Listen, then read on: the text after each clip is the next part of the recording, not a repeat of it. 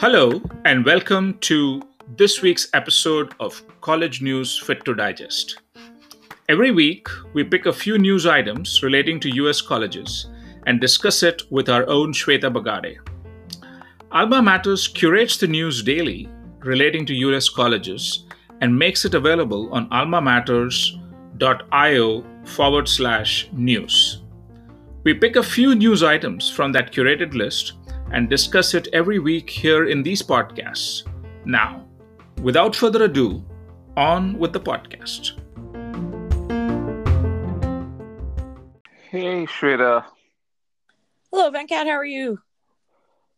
I'm doing well. How about you? I'm doing pretty good as well. Thank you.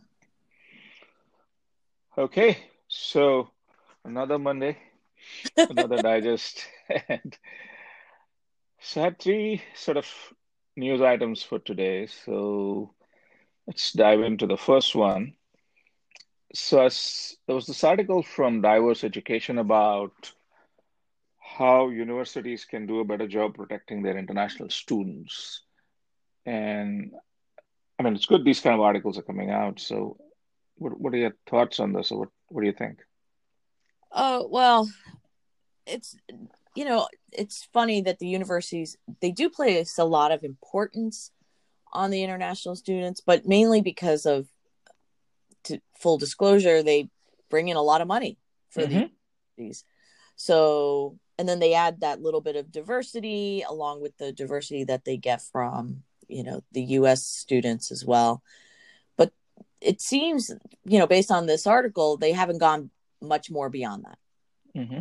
And now with, a better outlook for international students and coming to the US with our new government administration and government, and the pandemic hopefully finally making a turn around the right corner, that they can start really reconsidering coming back to the US. But I think it's up to these colleges to do a much better job of supporting them, other than just saying, we're so happy to have you here. Mm-hmm. So what kinds of things do you think they could be doing? I mean, what are the things where there are opportunities for colleges? Well, one of the things that actually stood out to me in this article was how there's this almost expectation of the international students to assimilate to the US, Mm-hmm. which I'm sure there's a level of that even the international students are looking for that kind of American experience type of thing. Mm-hmm. But the flip side of that is also embracing the countries they come from, the cultures that they and religions that they celebrate, and kind of incorporating their experiences into the college experience, which is beneficial to everybody. Yeah. Right? Some of the best experiences people will have is meeting people from different backgrounds and really getting to know and understand maybe a little bit about their home country, the culture, maybe clothing, food, typical things like that, traditions. And so there's looking for more of that incorporation and embracing of that. And then, of course, there's supporting them in continuing their life here. Yeah. About, if they decide to stay in this country, and what that would look like and what they would have to do and things like that. So there's a lot of, but I think the big one is really embracing those international students, and also looking at, I would be, if the colleges are really looking closely at their international population, they should be asking them also, like, what are they looking for from their experience, other than the obvious, which is a good education and potentially a good job, or going on to grad school if they're not here, if they're here for undergrad.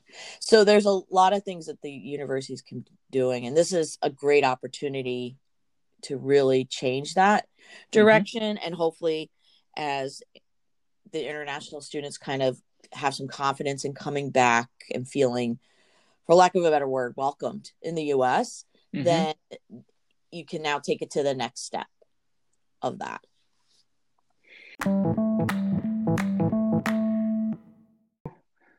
Let's move to our second topic for the day. So there's, I think one of the challenges that I've heard from a lot of students, both international and domestic, is really sort of colleges don't help them find internships, um, the college students, that is. And I guess there's a list that College Post has put out on colleges with the best internships. What do you think of that list? And maybe we can quickly go through Oh, that. the list is interesting. It has their top 20.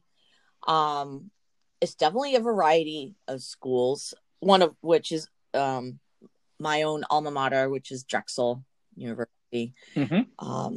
Schools that have the cooperative programs like Drexel, Northeastern, University of Cincinnati is also on the list. They tend to have a stronger opportunities for internships because these are schools that have incorporated that, I guess, philosophy of working as part of your education. So they have Mm-hmm. established huge networks of companies, big and small, through in their regional area and nationally, and now even internationally. So it is that relationship with the university is definitely helpful. Having said all that, my own advice to students that I meet is a lot of the universities aren't as proactive in having those networks set up. So it's on you Mm-hmm. to kind of really put yourself out there and look for them. And with technology and all these different websites that are available for job searching, it does make it a little bit Mm-hmm. more straightforward for the students to find these job internships.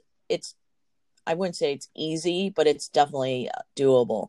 But I think the common ground for all the universities on this top 20 list is just that. They have a long history with a lot of companies, and that makes new companies want to have that same relationship. So they're able to attract a lot of them. I don't know. Did you want to go through the list or just kind of hit the highlight? No, no, just I think maybe a couple of highlights. I mean, I think a lot of them are pre-professional programs, or at least colleges that sort of do quite a bit of that. So that may be also part of it. But yeah, just to highlight a couple of things, the big ones, small Yeah, I ones. mean, as I said, So, Northeastern and Drexel, number 1 and 2, respectively. I mean, there's obvious ones on here, schools like Georgia Tech, MIT, Stanford, Cornell. But what I found actually interesting was some of these smaller schools. So right. there's a school in Kentucky called Berea College. Um, it's definitely a smaller school. It's not the school that's well known through the U.S. It's probably more of a Mm-hmm. regional school. So I thought that was interesting. Another one that kind of popped out for me was Purdue is on the list, which is a big name school. And I think people forget that Purdue has this really long history with providing internships opportunities for their Mm-hmm. students. So I thought that was interesting. Plus, they're really strong in their global internships, which not a lot of universities are having that international connection. Um, Mm-hmm. Another one, and I know of this school, but I just didn't know they were really considered this strong in this, was Endicott, which is in the Boston Mm-hmm. area. This is another one. Mm-hmm. They provide a lot of support. They actually have a requirement for their students to have so many hours in internships, which I thought was really interesting. And Mm-hmm. then the smaller school, which is well known in the STEM world, but maybe not as well known for their internships, is Worcester Polytech, which is also in Mm-hmm. the Boston area. And that's Yeah. another one. Not a big name school, probably draws more regionally in terms of students, but the fact of how much they support their um, students to find internships is actually pretty impressive. So, yeah, I personally tell students always look at that if that's an important part of your experience is making sure you have internships. And I do encourage students to make that at least a priority for one summer, but typically between junior and senior year is the time that is the most viable for them to do it. But if they can do it earlier, I encourage them to do it, because those internships are really valuable, whether you want to land employment after graduation or even go on to grad school.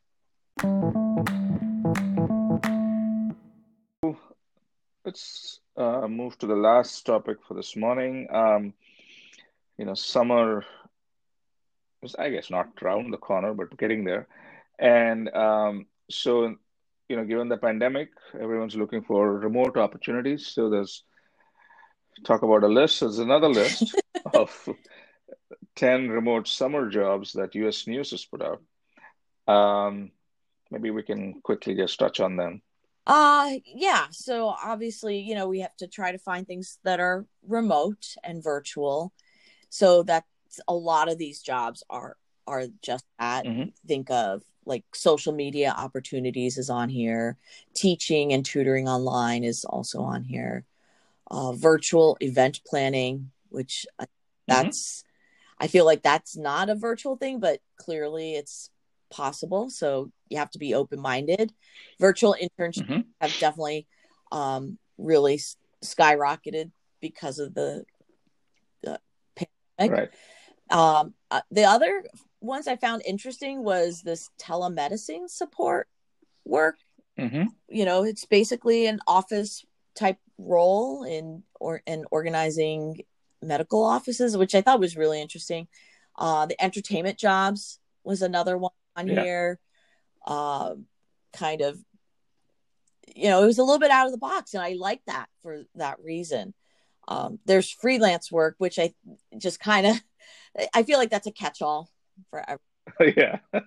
It's also a cop-out. Exactly. So. Exactly. And then the other ones on here are, more of the typical things, doing a delivery type job that are safe to do in a pandemic. Mm-hmm.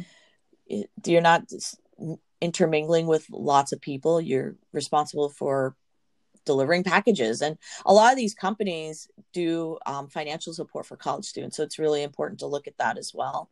And then of course the standards, the research and the marketing and communications, these are definitely all things that can be done either in person or virtually. And as I said, there's just a rise in these things. And what's awesome about the plus learning from pandemic is when you can do things virtually, it kind of opens up your opportunities. If you live in California, maybe there's an interesting opportunity in South Carolina, which you may not necessarily would have considered in the past because of costs of traveling there and living there and things like that. So it's really nice. Again, same kind of mindset as in the internships. I tell students, open your mind, be creative, think a little bit out of the box, and talk to other people and see what opportunities are out there and go after them. No, for sure. I think this these are good things. So forward-looking, something that students can try and control what they're going to do in the upcoming break or summer. Very good. So that concludes our digest for this week. So as always, thank you so much for making the time. So we'll talk again next week. But till then, be safe. Take care. Thank you. My pleasure. Talk to you soon. Yep. Bye. Bye-bye.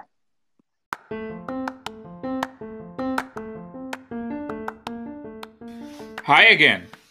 Hope you enjoyed this conversation with Shweta Bagade on this week's College News Fit to Digest. For your questions or comments on this podcast, please email podcast@almamatters.io. Thank you all so much for listening to today's podcast.